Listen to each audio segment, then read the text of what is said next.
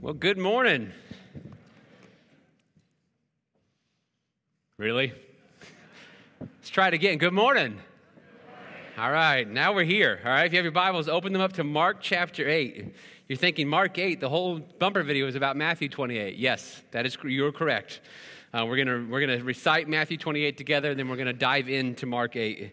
So if you don't have a Bible, there's a black one and a seat back in front of you. I think it's on page 895. I could be wrong about that.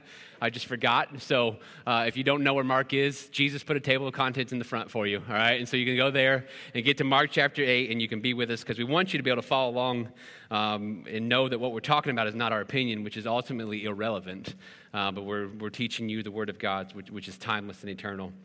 A couple of just housekeeping items before we dive into this. Number one, at the end of the sermon, we're going to take communion. And so if you haven't gotten your communion elements, you want to be a part of that, this is the least awkward time left to go back and get those. And so, yes, Drew, go get your communion stuff, all right? And so feel free to go back and grab that. And then the other thing I want to make mention of is for the last 10 Sundays, okay? Wow, a lot of you forgot communion stuff, all right? For the last 10 Sundays, we have taken a break from the 9:30 hour. Right, the class hour has been off to give our nursery workers, our kids teachers, and all the classes that depended on that stood down in solidarity to give them a much-needed rest and recovery. And we stand ready to bring that back next Sunday. Right, August 14th has always been our goal, but we cannot bring it back without enough volunteers. And we still have some holes to fill, and so my announcement today is that it's on you. Right? We are ready to bring it back. We think there's a demand for it. We think people want it, but we're not going to bring it back without the proper number of volunteers so we won't run people into the ground. And so there's a sheet back there with a few holes remaining. There's not a ton, but if you've been praying about it and you would like to step into that hour in some way and provide that experience for so many people, we'd appreciate it. If you've been attending one of those classes all summer that hasn't shut down because you aren't relying on this, and you realize like just the benefit that you've had to keep going and you would like to provide that experience to others to have it, we'd love to have you be a part of providing that child care or teaching our young ones as well. And so be praying about that. At the end of the service, I'll remind you, we'd love to bring it back next Sunday. Okay, but it's kind of on you, right? So we're going to wait and see, and we'll remind you that at the end. Now that I've gotten that sort of gracious thread out of the way, right? Let's pray, and we'll dive into God's word this morning.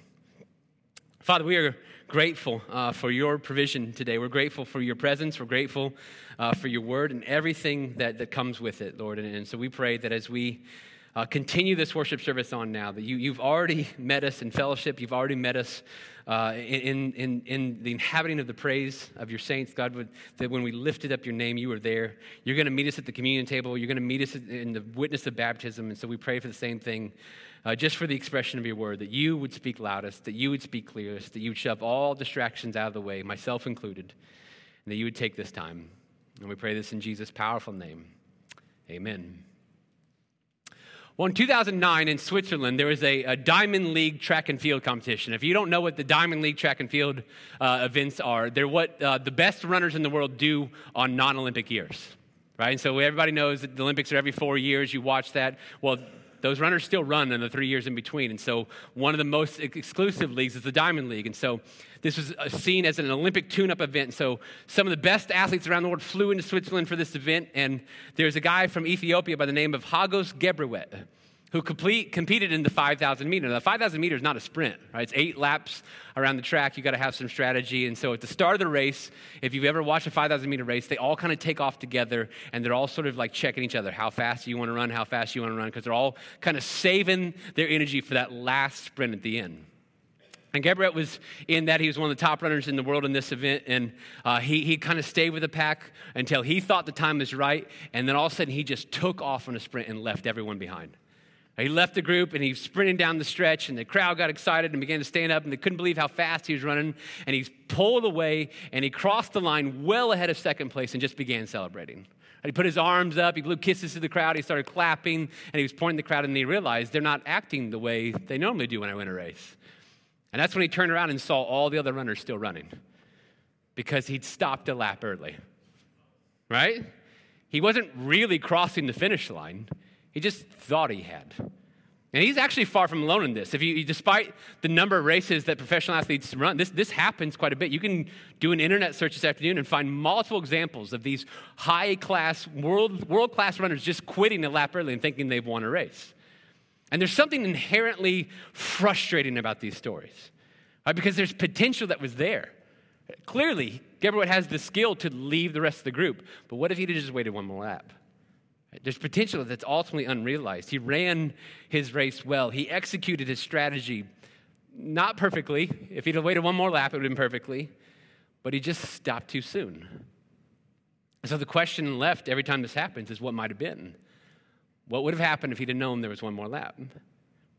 Now, we've been spending several weeks as a church looking at this Great Commission.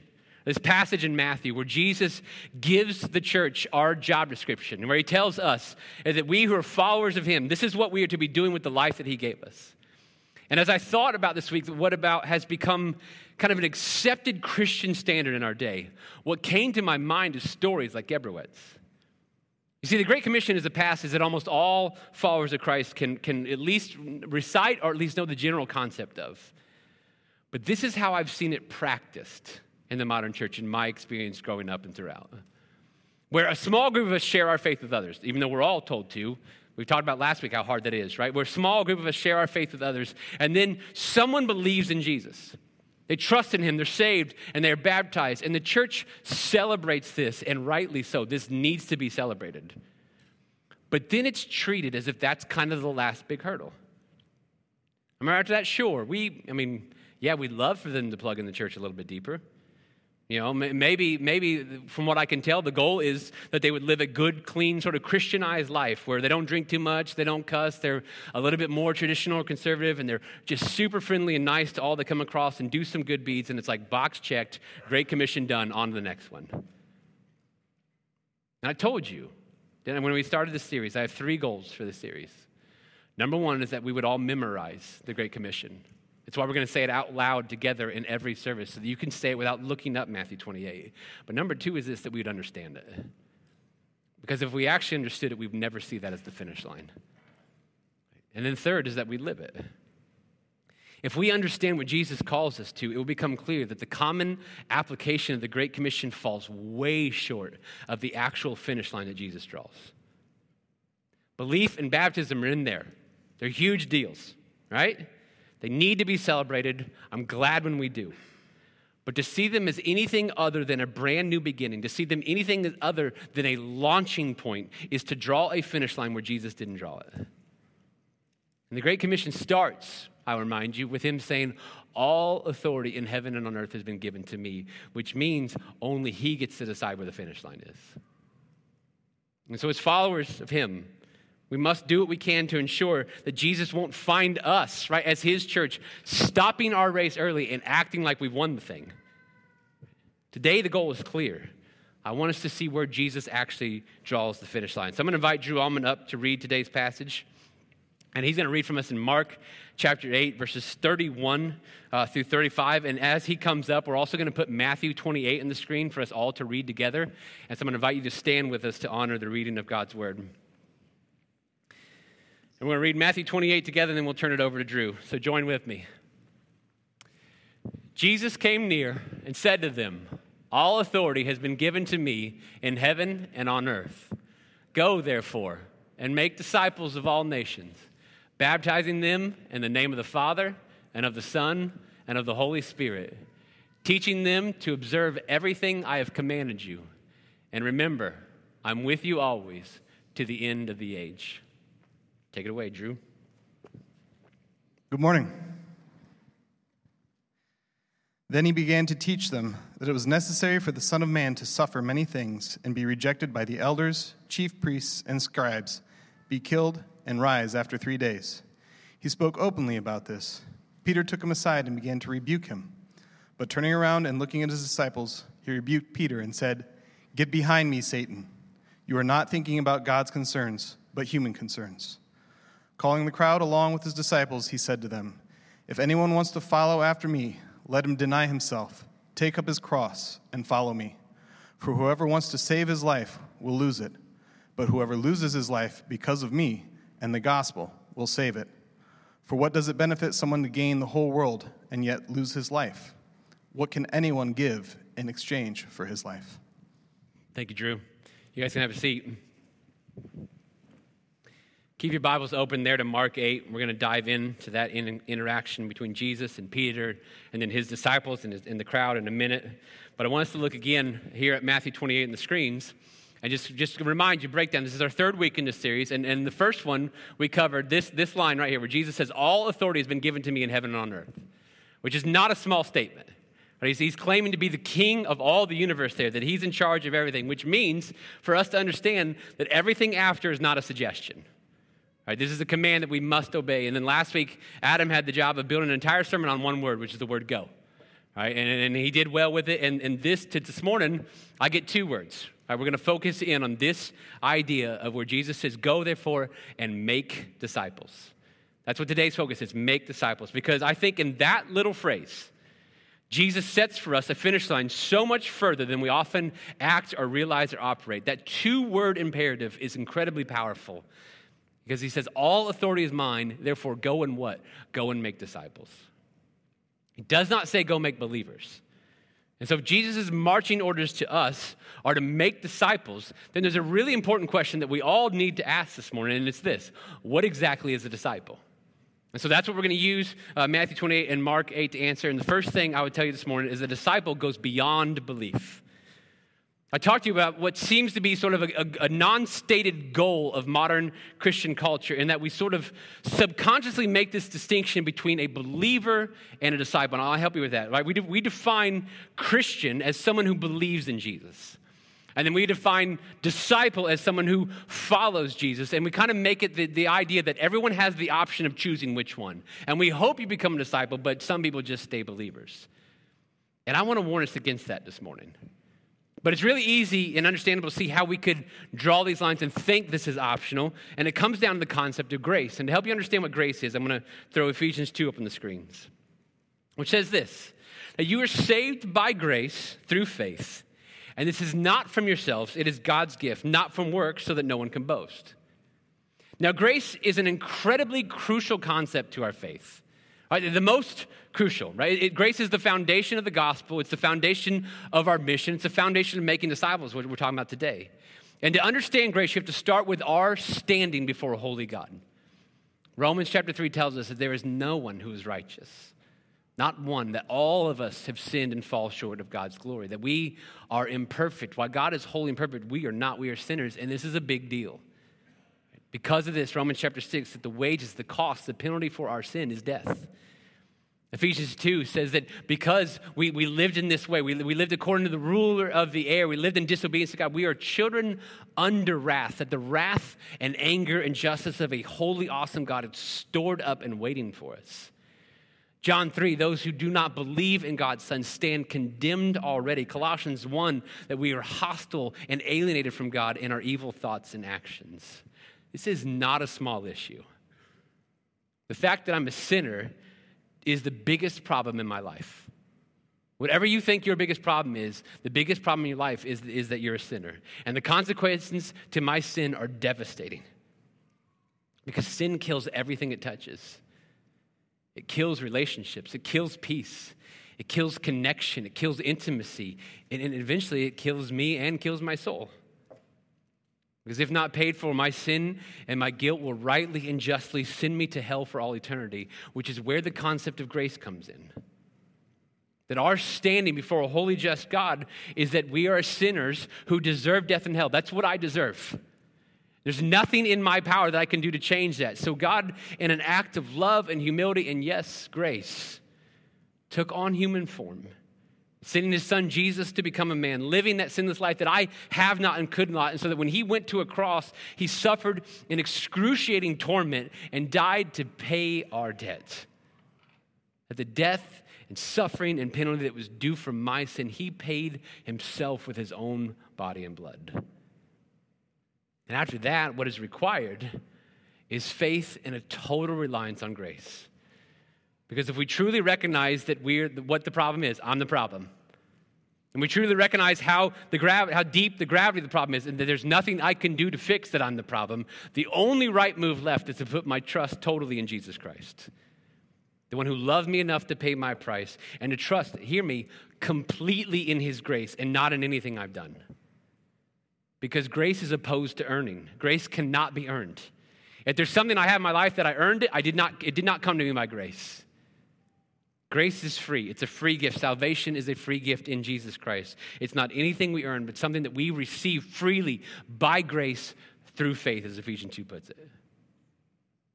And so we understand that concept, right? We take that, and in our minds, we have a way of kind of separating these two things, where somebody could be a believer and accept all that stuff freely, but not be a disciple and actually serve the Lord in any way.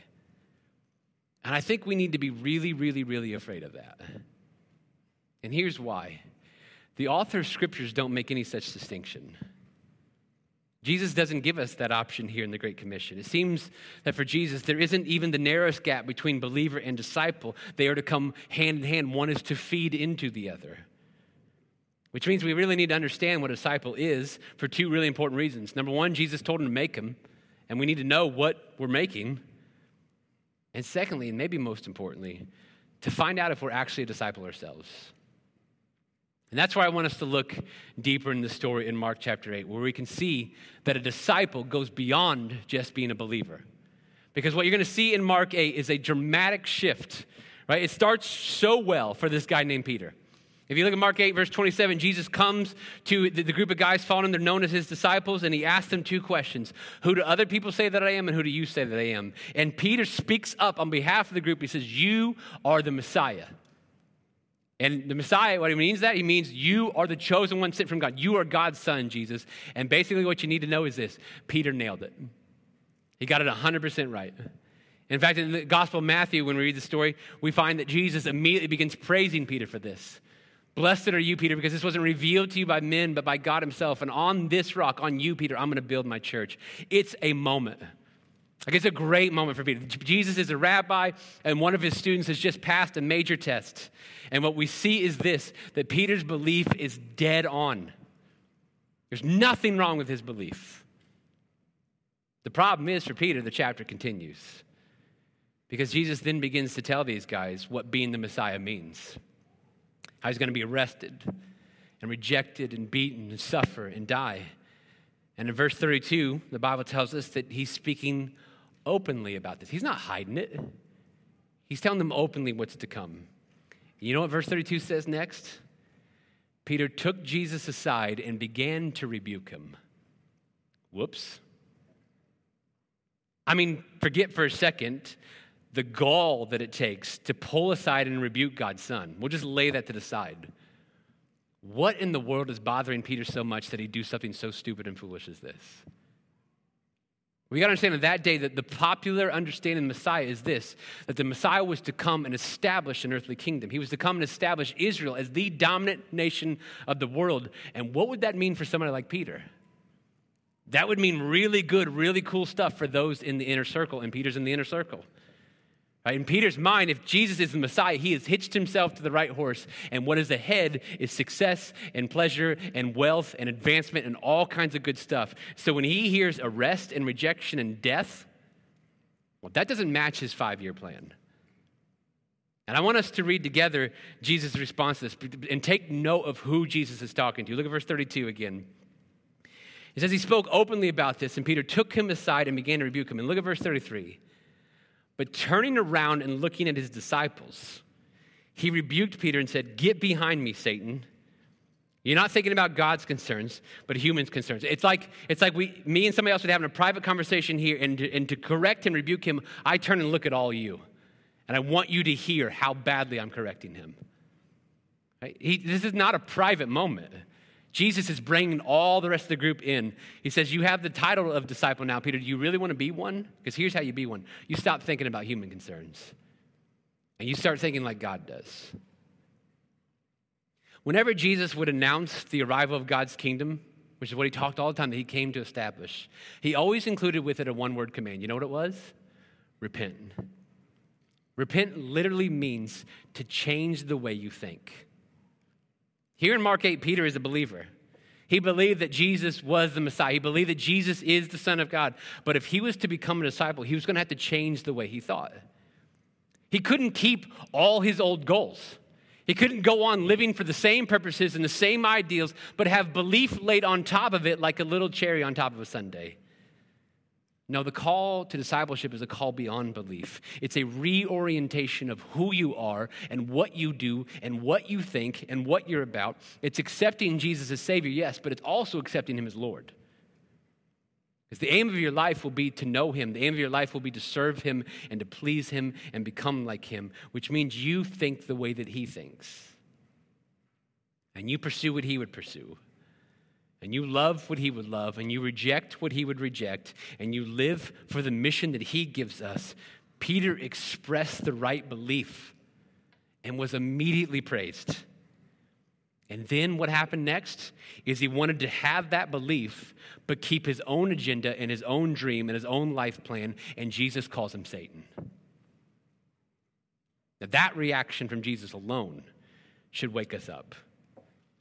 Should shake us to our core and tell us what he expects is that we become disciples, and a disciple goes beyond belief. We cannot draw the finish line at the baptism waters. That is merely the first step in a lifelong race. A disciple goes beyond belief, and secondly, a disciple grows in love and obedience. Let's continue in Mark 8. Again, I want you to note who Jesus is talking to. Right off that in verse 34. He's not just talking to the disciples anymore. What's he do? Calling the crowd along with his disciples, he said to them, if anyone wants to follow after me, let him deny himself, take up his cross, and follow me. For whoever wants to save his life will lose it, but whoever loses his life because of me and the gospel will save it. This message is too big and too crucial for just the 12.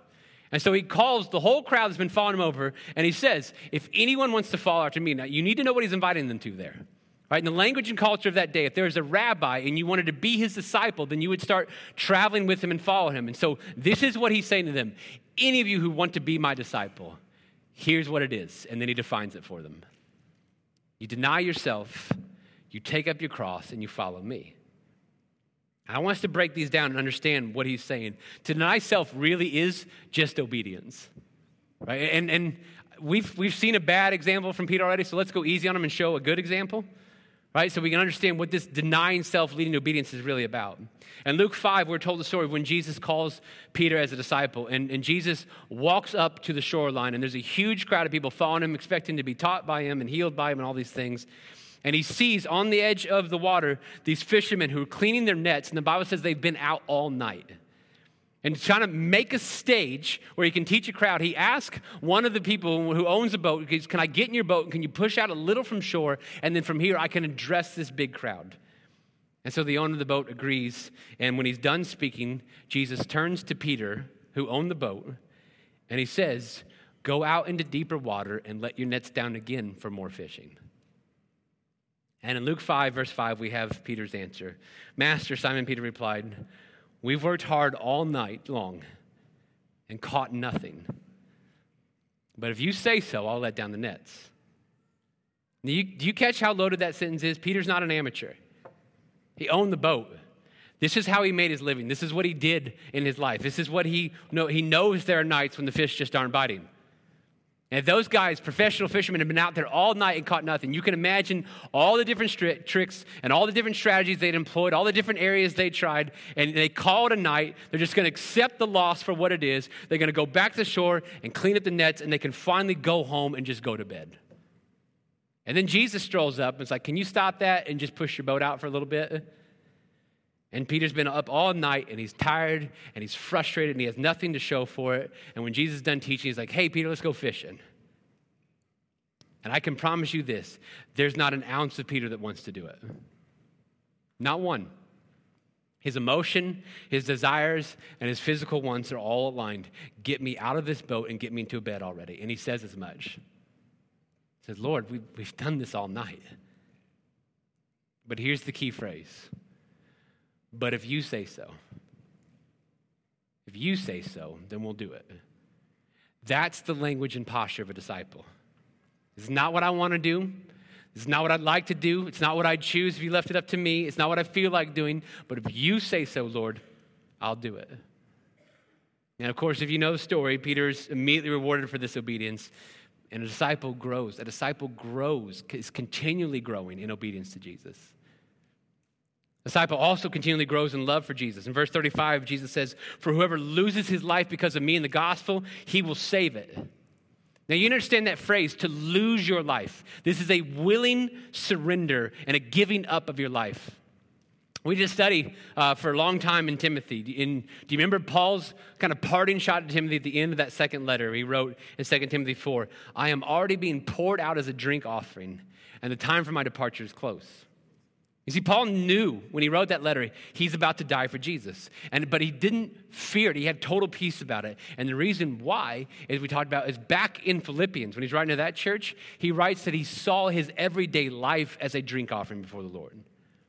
That every day he poured himself out for Jesus. And so here's what this means. Losing your life for Jesus doesn't mean dying for him in some blaze of glory. Because dying for Jesus is a whole lot easier than living for him. Losing your life for Jesus is the giving up of your life, your hope, your dreams, your ambitions, your plans, your schemes to his rule and his reign and his mission. And some of those things he created you to do, and so he might heighten them, but some of them he's going to ask you to toss out and let go of. You didn't think that taking up your cross would be costless, did you? Losing your life for Jesus is loving and valuing Jesus more than your own well-being. Losing your life for Jesus is loving him more than your own convenience. It's loving him more than your own preferences and your own plans and your own reputation and status. It's loving him more than your own dreams and desires. To deny self is obedience. To lose your life is to love him. And to follow him is a combination of both. To follow him means that he's out in front leading and not me. If God's your co-pilot, you're in the wrong seat. Get in the back already. He's leading. It's our job to follow. And when we do that, he might take us where we don't want to go. He might ask for more than we would rather him ask. But we go because out of our love for him that results more and more in our obedience and submission, we follow where he leads. And thirdly, this should be obvious when we read the Great Commission. But a disciple makes other disciples. I mean, the most obvious aspect of this two-word command from Jesus is the one that's most obvious, most often forgotten. We cannot forget that two-word command, make disciples. Adam said last week, to receive God's forgiveness for my personal salvation only robs the gospel of its intended work in my life. This goes further than just sharing your faith with non-believers. We need to start there. Right? But it's incumbent upon all of us who follow Jesus for some time to invest in and build up and make disciples of new believers. And nobody gets to sub this out. We've had 9 baptisms the last 2 weeks as a church. We've got another one today and more coming next week. Praise God. Amen?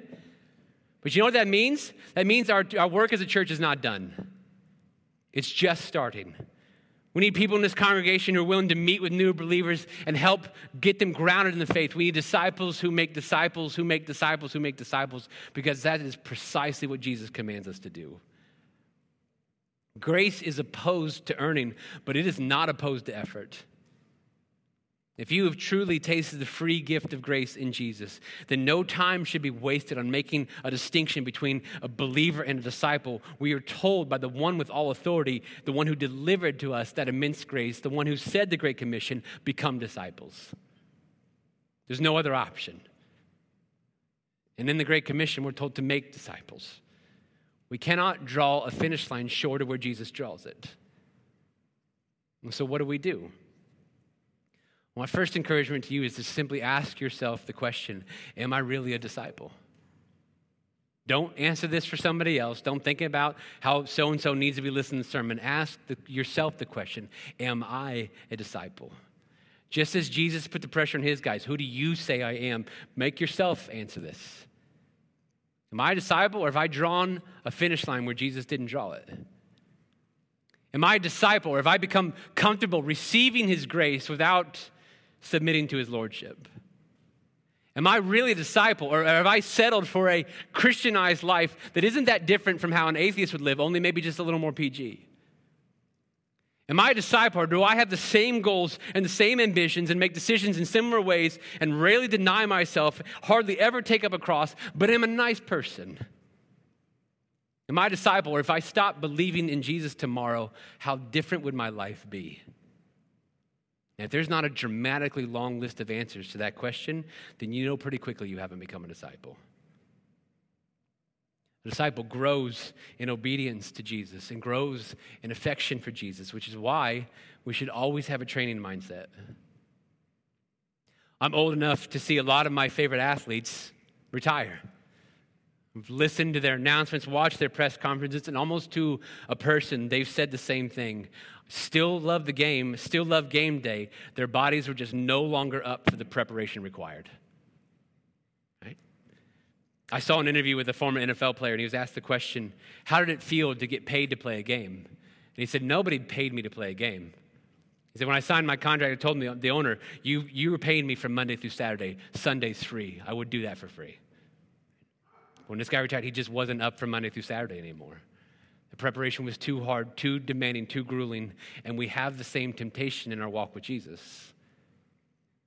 One of the greatest temptations in the draw away from being a disciple to being a believer is just this. It's the temptation to rest on your laurels, to become content with where you are in your spiritual life. I think that somehow God's gotten enough from you. You're one of the good ones. What more could he want? Maybe it's as simple as you're just physically tired. Maybe you've served for years already and things are a little harder for you. Maybe you have shared your faith and led some people to Jesus and you think back on those times memorably. You've checked that box. Or maybe it's as simple as you have other things you would rather give your time to even if you don't want to admit that out loud. But regardless, you have crossed the finish line that you drew yourself. And you aren't up for the cost, and you aren't up for the training, and you aren't up for the effort, and you aren't up for the prep that it takes to go further. And here's what Hebrews 12 says. It says, therefore, since we also have such a large cloud of witnesses surrounding us, let us lay aside every hindrance and the sin that so easily ensnares us, and let us run with endurance the race that lies before us. The race that lies before us, the language there is the race that is marked out for us. The race is already drawn. The finish line has already been set, and we don't get to move it. And this is Jesus' finish line. You are a disciple. You continually grow in obedience. You continually grow in love. You are making others disciples, which means you are constantly multiplying yourself. You are taking what he's done in your life, what he's given you, and investing it into the lives of many others, multiplying their blessing. And this is going to require a lot of us. But if there's one thing that he doesn't leave room for in the Great Commission, you know what it is?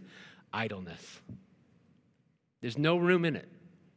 That's why the first command is to go, and the second is to make disciples, and the third is go ahead and go to all nations. So pursue Jesus. Pursue his word. Invite his good critical inspection. Never, ever stop trying to improve. Never, ever stop asking him to transform your heart and character. Never, ever stop serving him or his gospel or his mission or his church. Never, ever stop sharing your faith. Never, ever stop investing in newer, younger believers. Never, ever stop praying for non-believers. Never, ever coast out your days in some sort of self-prescribed, chosen spiritual retirement. Everywhere you go, God is there. Everywhere you go, people are there, and he's at work, and the mission is right in front of you. We are an athlete who has not retired and will not retire until God takes us home for all eternity. And so never drop the training mindset. Never rest on your laurels. And lastly, increase your affection for Jesus. Here's what I know about you, even if I don't know you at all. You serve what you love. You pursue what you love.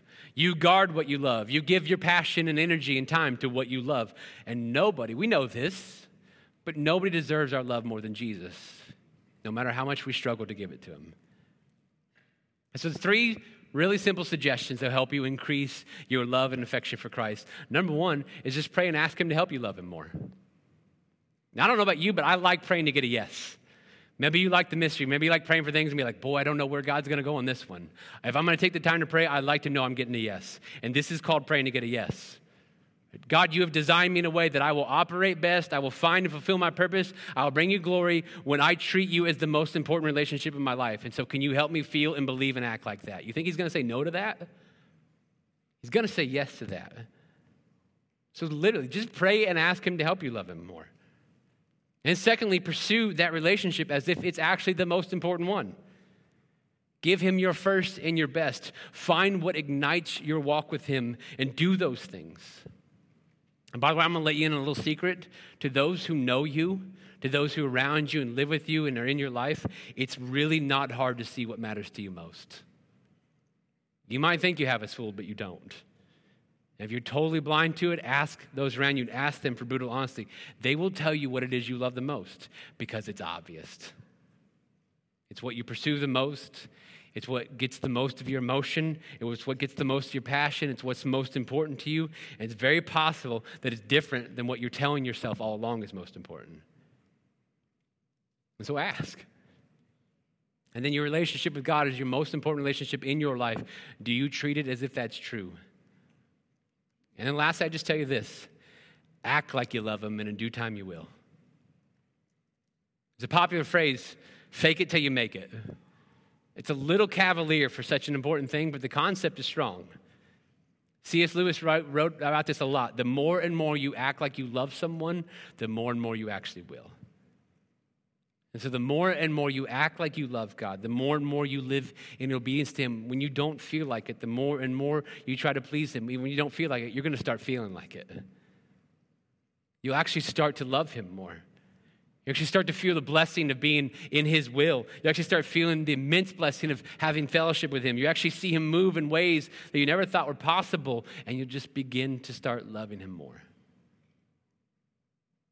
I can't get that image of Geberit out of my mind, where he crossed a line that he thought was the finish, and he began reveling in what he had done, waving to the crowd, arms in the air in celebration, blowing kisses. But he hadn't run the race that was marked out for him. And to lose a track meet that you would have won stinks, but it's not that big a deal. But can you imagine standing before Jesus, believing that you'd won the race, only to realize you stopped running before you got to the finish line? The Great Commission is the race that has been marked out for us. It's our marching orders by our God and King. We must understand the fullness of what we're being called to here, and then we must live it out. And belief is crucial. We must begin there, but it's not the finish line. We must become disciples who make other disciples, and we must run that race for however long the Lord gives us on this earth. Let's pray.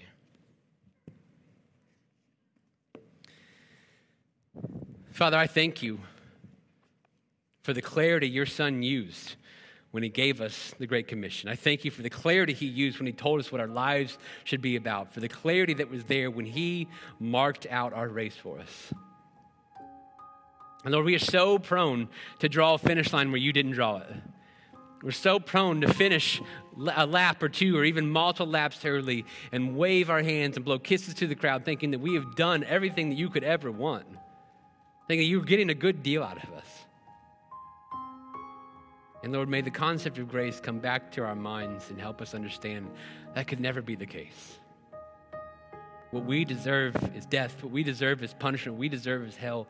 And you stepped in and saved us. And so it is nothing for us to serve you with every day of our lives. It's nothing for us to give you a response to that tremendous blessing.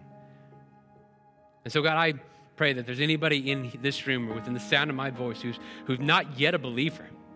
God, they've never trusted in Jesus Christ for the forgiveness of their sins and the gift of eternal life, that today would be their day of salvation. They would put that trust, they'd put that faith, they'd put that belief in him now before it's too late.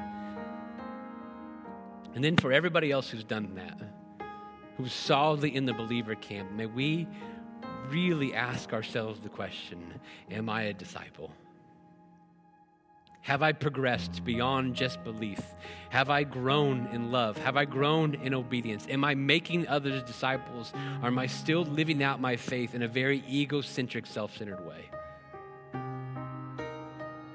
Lord, would you reveal to us the gaps and areas? Would you help us to know you've never called us to be believers only.